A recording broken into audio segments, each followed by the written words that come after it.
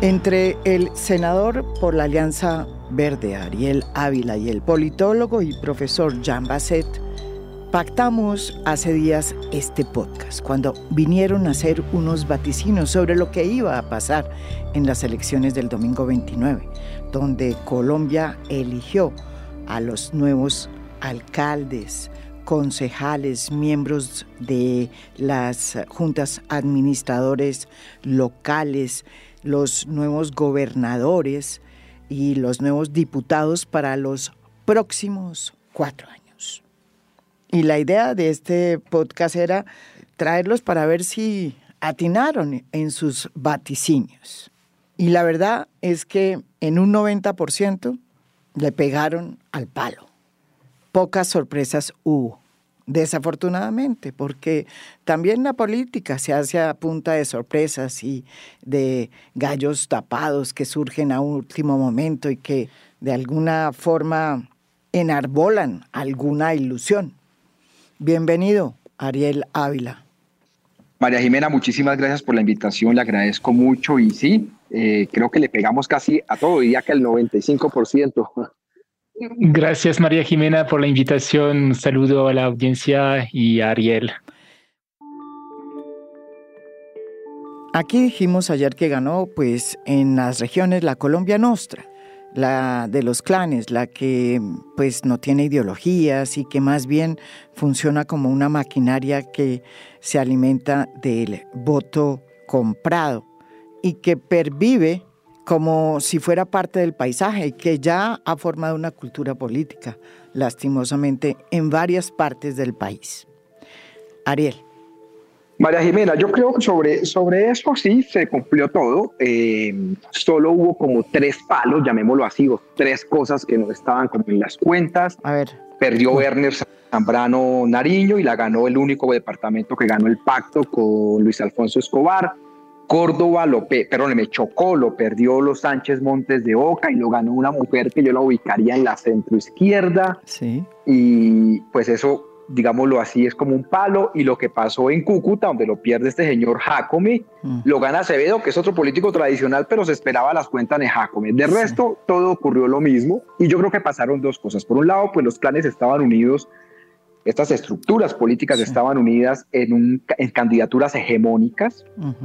Y por otro lado, que diría yo que es como lo más importante en esto, el voto en blanco fue segundo en muchas partes, en el Valle del Cauca, en Cundinamarca. Es decir, hubo gente que se negó pues como a votar por esas estructuras, pero no le convencía todo eso alternativo. Y lo otro es que hubo un plebiscito. Yo sí creo que en Bogotá hubo un plebiscito contra el presidente Petro por haberse metido en esta campaña con el tema del metro. Creo que en Medellín hubo un plebiscito contra Quintero. La salida de Quintero le quitó fue 4 puntos a Upegui. En Cali hubo un plebiscito contra Jorge Iván Ospina. En Manizales hubo un plebiscito contra Carlos Mario Marín. Es decir, en las ciudades sí hubo plebiscitos contra gobiernos alternativos. El caso, por ejemplo, de Cartagena es otro de los temas donde todo lo que hubiera dado perdió. Entonces yo lo que siento es que aquí los clanes ganaron, pero en las grandes ciudades hubo plebiscitos, o contra el gobierno nacional o contra gobiernos alternativos.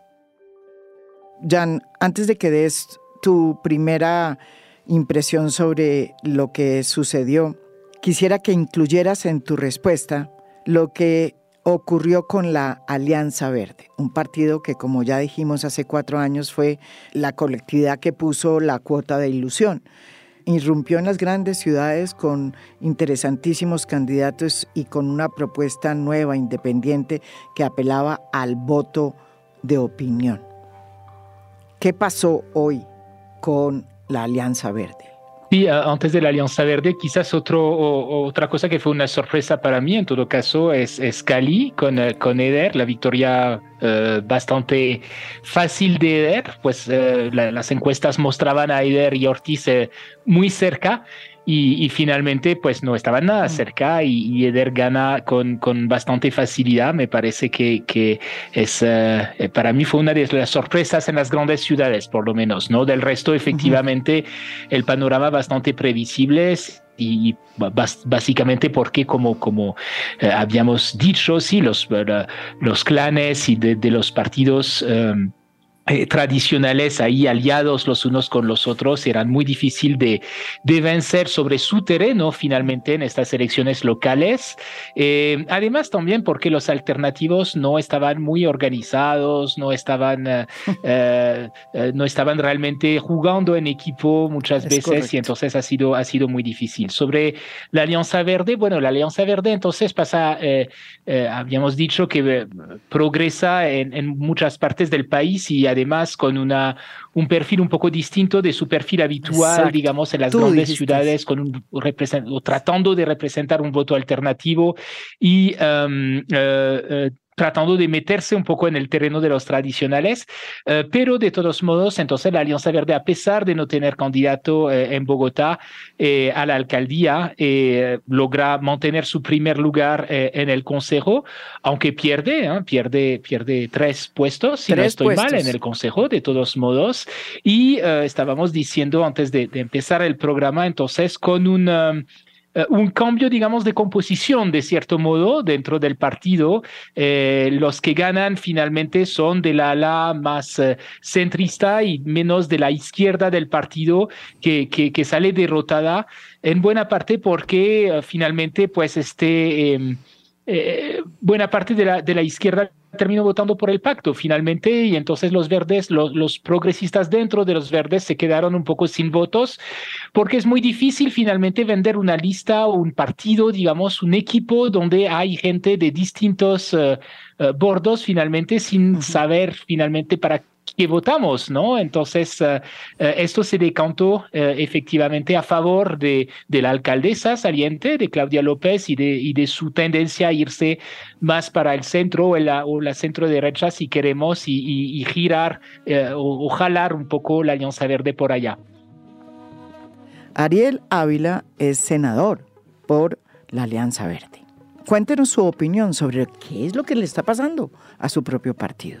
Mire, María Jimena, yo ahí creo que el partido como tal está en una situación y esto, digamos, ya no lo dijo así, pero está en una crisis de identidad.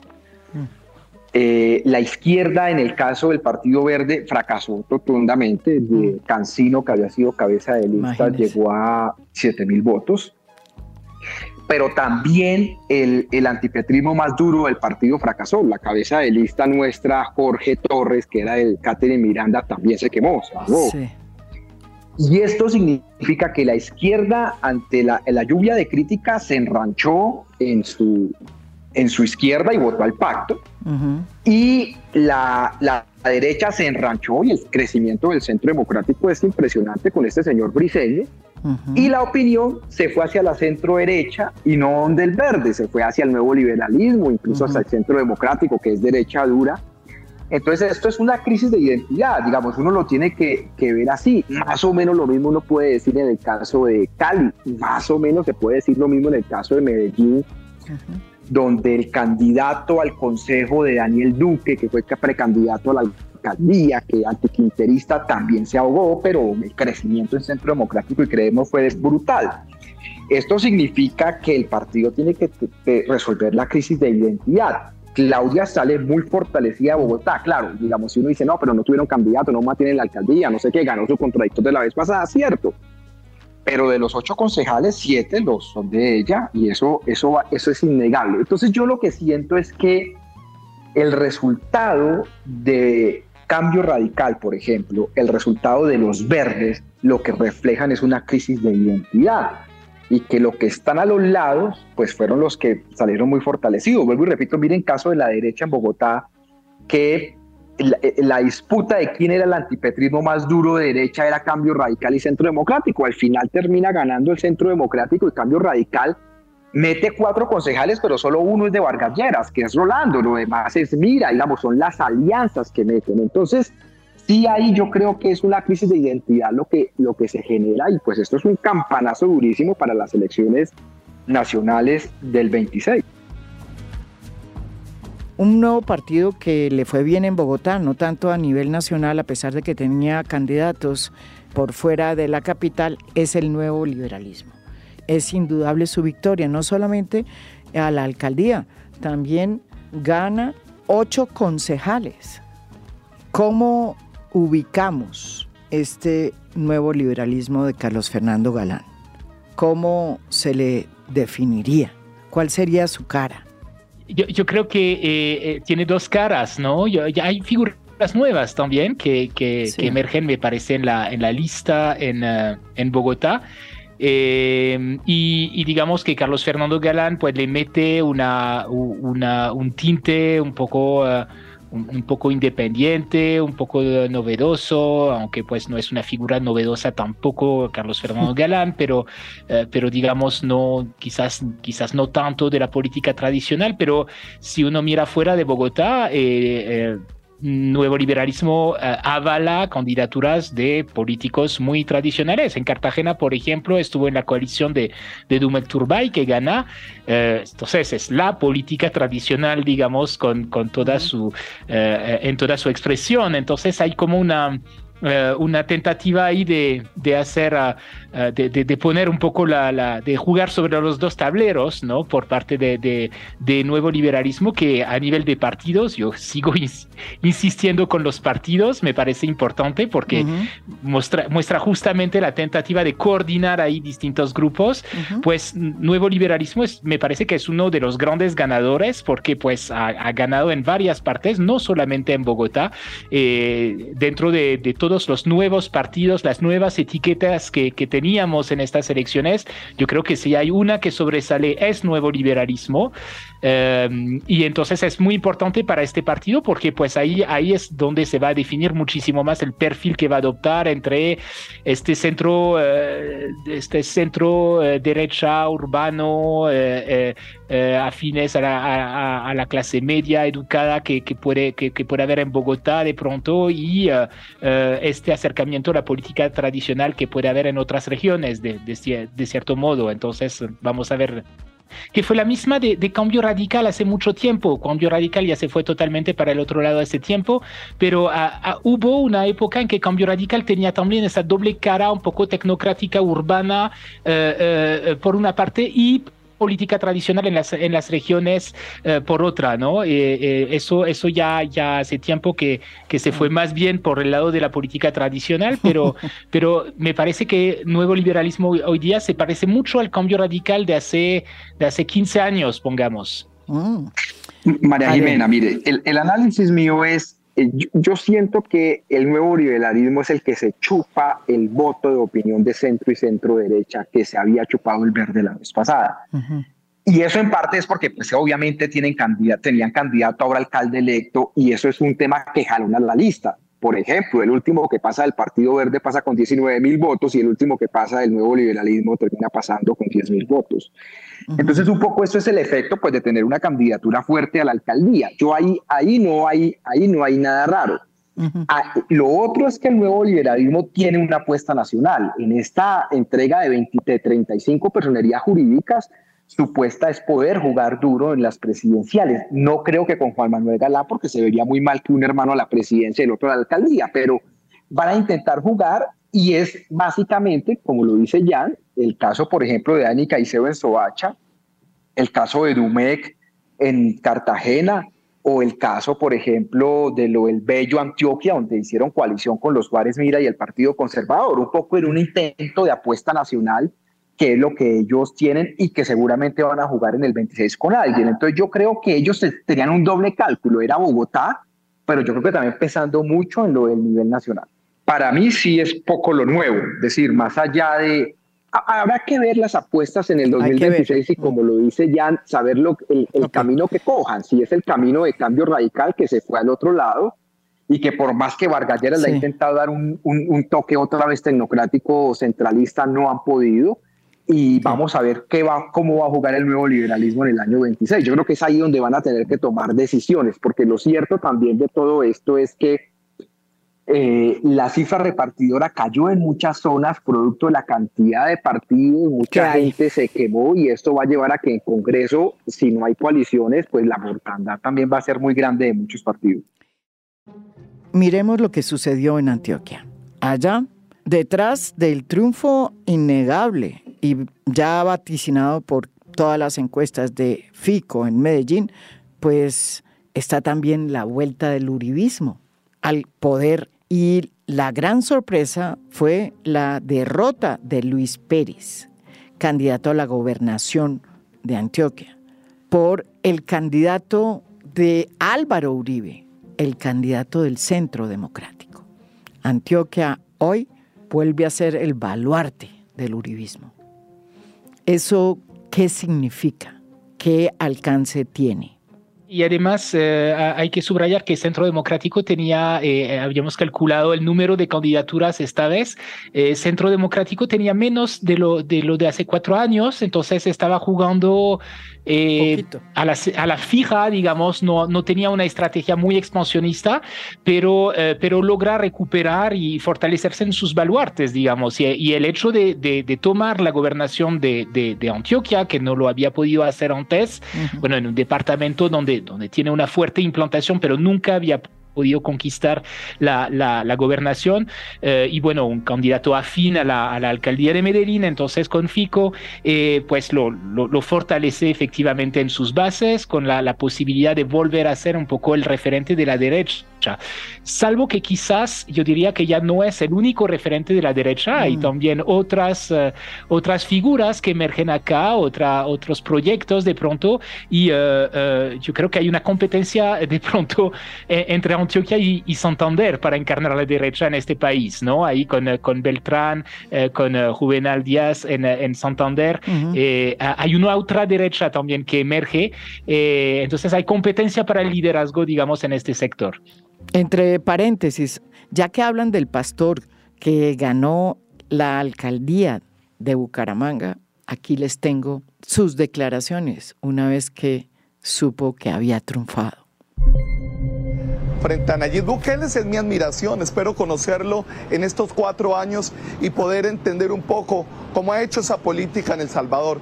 Pero mi gobierno está basado en mano dura contra el delincuente y en una labor social y humana para atraer todos los sectores y recuperar a Bucaramanga desde la base. O sea, este sector está bien concurrido. El sector de la derecha, Ariel, su visión del Centro Democrático. No, mira, yo creo, a ver, yo siento que había una disputa en la derecha de quién ganaba en la oposición. Si el Cambio Radical, que Vargas Lleras salió abiertamente a hacer campaña por todo lado, incluso de forma increíble en ciudades como Bogotá, donde tiene tan mala imagen, y salió con Rolando, el concejal, que esperaba 40.000 votos y logró 29.000 al final. Y a su vez el Centro Democrático. En televisión, en radio, uno decía, esta disputa la va ganando Cambio Radical, pero en la vida real la ganó fue el Centro Democrático. Es decir, el Centro Democrático logra acaparar ese voto de opinión de derecha en lugar de Cambio Radical. Claro, ustedes me van a decir, pero es que Cambio ganó más alcaldías, más gobernaciones, pero no por Cambio, sino por las estructuras políticas que representa. En cambio, lo del Centro Democrático, la gobernación de Antioquia es de ellos y solamente de ellos. O sea, eso ahí no hay tutía que valga. Entonces, yo lo que sí siento es que esta pelea de quién va a configurarse en la oposición, sin lugar a dudas, sí la ganó el Centro Democrático. Y lo segundo que ratifico yo, los perfiles de los candidatos presidenciales en la derecha, hay congestión, pero creo que ratificamos que ya sabemos cuáles son. Seguramente Paloma Valencia, María Fernanda Cabal y Miguel Uribe jugarán en alguna encuesta a ver quién la gana. Más en la derecha seguramente va a estar Vargas Lleras y Juan Sin Miedo, y ahí alguien más podría aparecer, pero ahí ya hay mucha congestión y eso es lo que se perfila. Eso sí, creo yo que esa pelea la va ganando el Centro Democrático. Sin embargo, pues vuelvo y repito, como lo dije la vez pasada, cuando terminen los nuevos gobernadores y alcaldes, de ahí saldrán 2 o 3 a hacer campaña y puede ser que en un año la historia sea diferente. Entonces, ¿usted está de acuerdo, Yan, también que ganó en el fondo la pelea por el voto de la derecha la ganó el Centro Democrático y no Cambio Radical? ¿Y por qué, si eso sucedió así, por qué no le fue bien a Cambio Radical? No creo que le haya ido mal a Cambio Radical. Lo que pasa es que Centro Democrático es un partido organizado y de derecha, con una identidad clara. Sí. Cambio Radical ya no.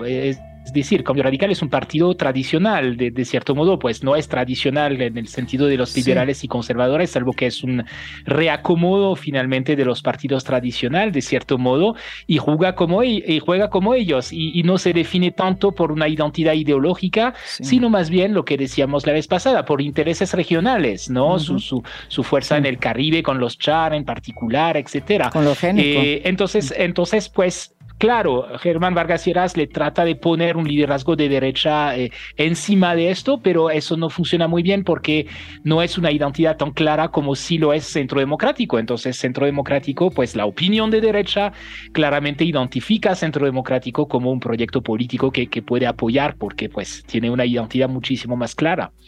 O sea, con estas elecciones uno podría decir, Ariel, que la candidatura de Germán Vargas Lleras tiene por lo menos un ala rota. Yo creería, María Jimena, eso es un tema de verdad que es la pregunta que le he discutido ahorita con muchos compañeros aquí en el Senado. Yo creería que esa pelea la va ganando duramente el Centro Democrático, no Cambio Radical.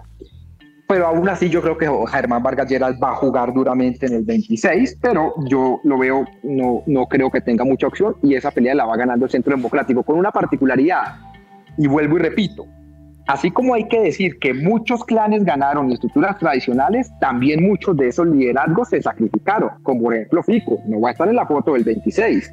Entonces van a ser los exgobernadores seguramente, como Juan Sin Miedo o Juan Guillermo Zuluaga, el del Meta, los que vayan a tomar mucha vocería. Por eso le digo, aquí hace falta un pedazo y es ver de los que salen quienes toman mayor vocería a nivel político. El propio Aníbal Gaviria ha intentado, etcétera. Entonces vamos a ver qué pasa. Pero de momento la pelea sí la va ganando el Centro Democrático.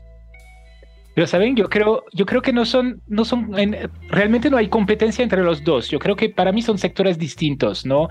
Es decir, Germán Vargas Lleras para mí es no es tanto un líder de la derecha ideológica, ¿no? Yo creo que él justamente puede ser un articulador de intereses regionales, pues lo ha intentado, ¿no? Con muy poco éxito. Habría que ver si lo logra esta vez o con otra estrategia, pero en su candidatura pasada, más que candidato de la derecha, que fue Duque en este momento, en 2018, él era el candidato, sí, que trataba ahí de articular los intereses regionales de los partidos tradicionales. Entonces es otra cosa, es una cosa un poco distinta y pues vamos a ver si esta vez de pronto lo intenta, pero yo no creo que salga tan herido en estas elecciones en este sentido, porque finalmente no creo que haya que verlo simplemente como una apuesta de la opinión de derecha. Yo creo que es más que esto, Germán Vargas Lleras. En todo caso, María Jimena, aquí en este caso no coincido con Yan por el siguiente, y es claro que hay una disputa entre esos dos partidos y es el voto de opinión de centro derecha y de derecha.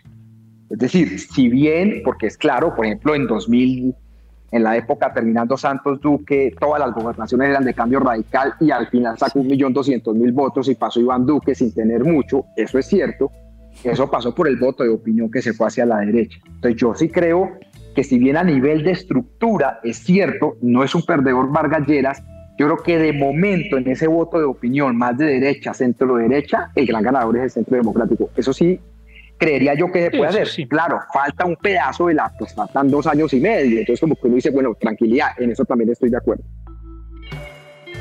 En estas circunstancias uno se pregunta, bueno, si ya hay un tumulto de gente en la derecha, con candidatos que van desde Juan Guillermo Zuluaga, el exgobernador del Meta, Germán Vargas Lleras, María Fernanda Cabal y figuras como Paloma Valencia, uno se pregunta, bueno, y entonces, ¿cuál va a ser el candidato de la izquierda? No, pues queda Quintero muy golpeado, pero pues con esos resultados de Upegui y con su imagen tan costosa, no sé, pero lo va a intentar. Seguramente un hombre como Gustavo Bolívar que lo va a intentar y alguien del Congreso, una especie de María José Pizarro. Y en el centro seguramente saldrá Claudia López, saldrá Alejandro Gaviria, que ya todo el mundo lo confirma, así él públicamente diga que no, y saldrá alguien más cercano a la centroizquierda. Y esa es la foto de momento. Digamos, esto en un año puede cambiar, pero de momento esa es la foto. Aquí tuvimos a 2 voces muy importantes del pacto histórico, haciendo una mea culpa de lo que sucedió el domingo pasado, porque si bien es cierto que hubo unos avances en materia de elección de jales y de concejales e incluso de diputados, pues los avances fueron marginales, sobre todo para un proyecto de izquierda que lleva un año en el gobierno. Lo que ocurrió en Bogotá es fundamentalmente un voto en contra de Gustavo Petro. Eso no se puede negar. ¿Cómo queda el proyecto de Gustavo Petro según ustedes luego de estas elecciones? ¿Con un ala rota? ¿Con dos alas rotas? La izquierda pues no es una gran jugadora a nivel local porque no tiene esas bases territoriales, no tiene mucha organización. Uh-huh. Y pues esto era una ocasión de tratar de avanzar en este nivel local, apoyándose un poco en el éxito del año pasado a nivel nacional, y la izquierda no lo pudo hacer, entonces en parte porque ya no tiene el empuje de la popularidad eventual del gobierno, porque el gobierno perdió buena parte de esta popularidad, el gobierno nacional, pero también por temas, digamos, de organización, pues el pacto histórico no logró reproducir su coalición completa en todas partes. A veces hubo partidos de la coalición que se presentaron por fuera. No funcionó muy bien. No hubo mecanismos formales de selección de liderazgo. Eso es una cosa que en muchas otras fuerzas pasan, pero en una fuerza en construcción como el pacto histórico hubiera sido importante pues hacerlo. Pues en Bogotá Bolívar ha sido electo por una encuesta mal hecha y teleguiada para tener el resultado que tuvo, digamos, en vez de hacer una consulta y de tratar de apostarle a nuevos liderazgos, a figuras nuevas que de pronto no hubieran ganado, pero hubiera podido consolidarse para el futuro. Pues yo creo que es una ocasión perdida para el pacto en este sentido, y no solamente en Bogotá, sino en otros lugares para fortalecerse por lo menos como organización, digamos. Ariel, ellos dicen en el pacto histórico que se avanzaron porque pues tienen más jales, tienen más concejales, tienen más diputados. ¿Eso es suficiente como para decir que realmente se está avanzando y que hay un proyecto de izquierda que vino para quedarse? Yo creo que esa comparación, pues si comparamos pacto con hace 4 años que no existía, pues obviamente pues sí, les da que suben. Pero ya cuando uno mira el tema de la izquierda y demás, la cosa es muy complicada. Yo, por ejemplo, le doy este dato: si usted suma las curules del Polo y de la Colombia Humana en el Consejo de Bogotá que está terminando, son 8 y ahora sacaron 7. Entonces, es decir, eso es muy, digamos, eso sí es tapar el sol con un dedo. Les fue mal y punto. Las preguntas de por qué les fue mal son 3 respuestas: divisiones y canibalismo, le está yendo mal al gobierno Petro, y una evaluación muy negativa de los gobiernos alternativos, dentro de los cuales este último punto chupa el verde. Digamos, somos ahí, digamos. Yo sí creo que lo de Cartagena, nadie puede decir que es corrupto, que es nada, eso no se puede decir, pero que es mal ejecutor, eso sí se puede decir, y ahí está. Entonces, yo creo que fueron por varias evaluaciones, pero tanto para el pacto como para el verde, si esto piensa que esto es normal y que esto no va a tener impacto en el 26, pues sí estamos cayendo en errores muy graves. Estas elecciones fueron las primeras hechas con más de 40 partidos, que es realmente una locura. Estamos volviendo a los niveles que teníamos a comienzos de los 2000, cuando se hizo una reforma precisamente para reducir el número de partidos. Hasta el expresidente liberal Ernesto Samper Pizano tiene hoy su propio partido, el Poder Popular.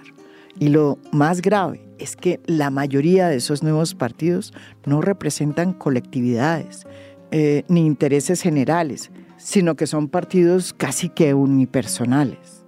¿Qué le pasa a una sociedad en la que los partidos dejan de cumplir su objetivo, que es el de servir de vehículos entre el poder y los electores?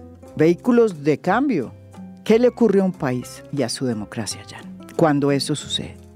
¿por qué son importantes los partidos? Por dos cosas. Primero, por el vínculo entre los electores y los electos, pues esto está claro, por el vínculo de representación, pero también y quizás sobre todo por el vínculo de coordinación entre los políticos, ¿no? Que es fundamental, y es en esto que los partidos colombianos son muy, muy, muy débiles. Coordinar políticos colombianos es muy complicado.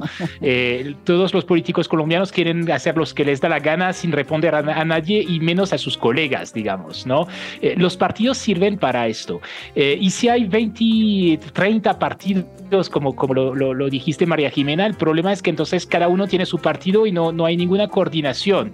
Entonces sí, se pueden hacer coaliciones, pero las coaliciones pues es una especie son papas en un bulto de papas, no hay ninguna coordinación finalmente, porque no hay reglas, porque estas coaliciones no están bien reglamentadas, no se sabe muy bien quién es responsable de qué, de la financiación, qué pasa si el candidato electo después está inhabilitado, quién pone el reemplazo, quién responde finalmente por este gobierno que elegimos en coalición, pues no se sabe, y eso es el grave problema que tenemos en este momento. Y yo para cerrar les agradezco a ustedes de nuevo esta cita que fue pactada en el podcast anterior, en donde se vaticinaron los resultados electorales. Hoy, después de estas elecciones, tenemos este análisis posterior y una reflexión final. Ese tema de las coaliciones y la creación de tantos partidos afectó también al pacto histórico.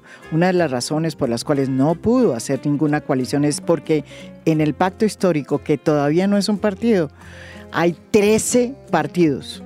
Así es. Además de una cantidad de movimientos. 13 partidos con ambiciones diferentes, es decir, el Maíz, por ejemplo, tiene apuestas regionales en muchas zonas y por eso no le importa en las locales jugar como un pacto histórico, mientras que partidos de militancia como el Polo y tal les interesa, pero a Maíz no le interesa, por ejemplo. O en el caso propiamente nuestro, el centro, también lo mismo. Sí le importa jugar en la coalición nacional, pero ellos tienen apuestas locales y por tanto ya ahí no les importa jugar, prefieren jugar con otros sectores, así sea a la derecha. Ahí los cálculos son diferentes. Así cerramos esta serie de podcasts de análisis sobre las elecciones que se llevaron a cabo el domingo pasado en Colombia. Hicimos un podcast con la periodista Laura Ardila y con el presidente del Centro Nacional de Consultoría, Pablo Lemoine, en el que analizamos lo que sucedió en las regiones. Allí donde los medios no llegan con la frecuencia que debieran. Hicimos también una catarsis con dos voces muy relevantes del pacto histórico, esa coalición de partidos que llevó al poder al primer gobierno de izquierda en Colombia. Se dijeron las verdades, se desnudaron los errores y también pues se resaltaron los avances. Hoy cerramos con este podcast en donde los dos expertos, Ariel Ávila, senador por la Alianza Verde, y Yan Basset, politólogo y profesor universitario, dan las puntadas finales sobre cómo fue que se movió el escenario político luego de que Colombia votó el domingo. En la derecha, el diagnóstico es que triunfó el centro democrático y que esa pelea por ese voto lo ganó el partido del expresidente Álvaro Uribe Vélez sobre Germán Vargas y su cambio radical.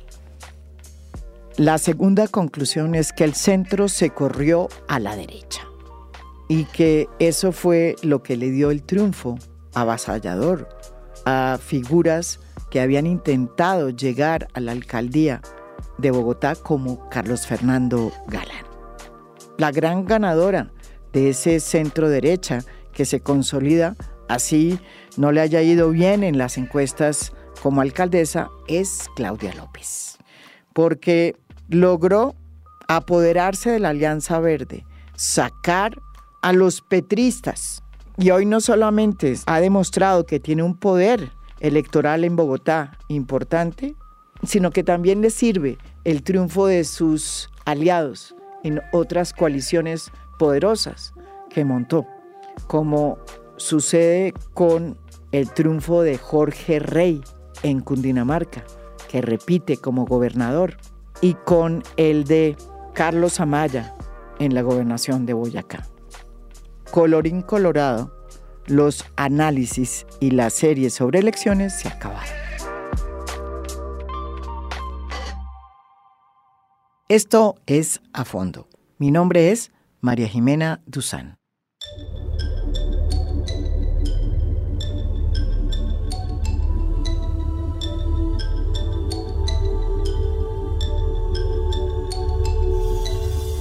A Fondo es un podcast producido por Mafialand.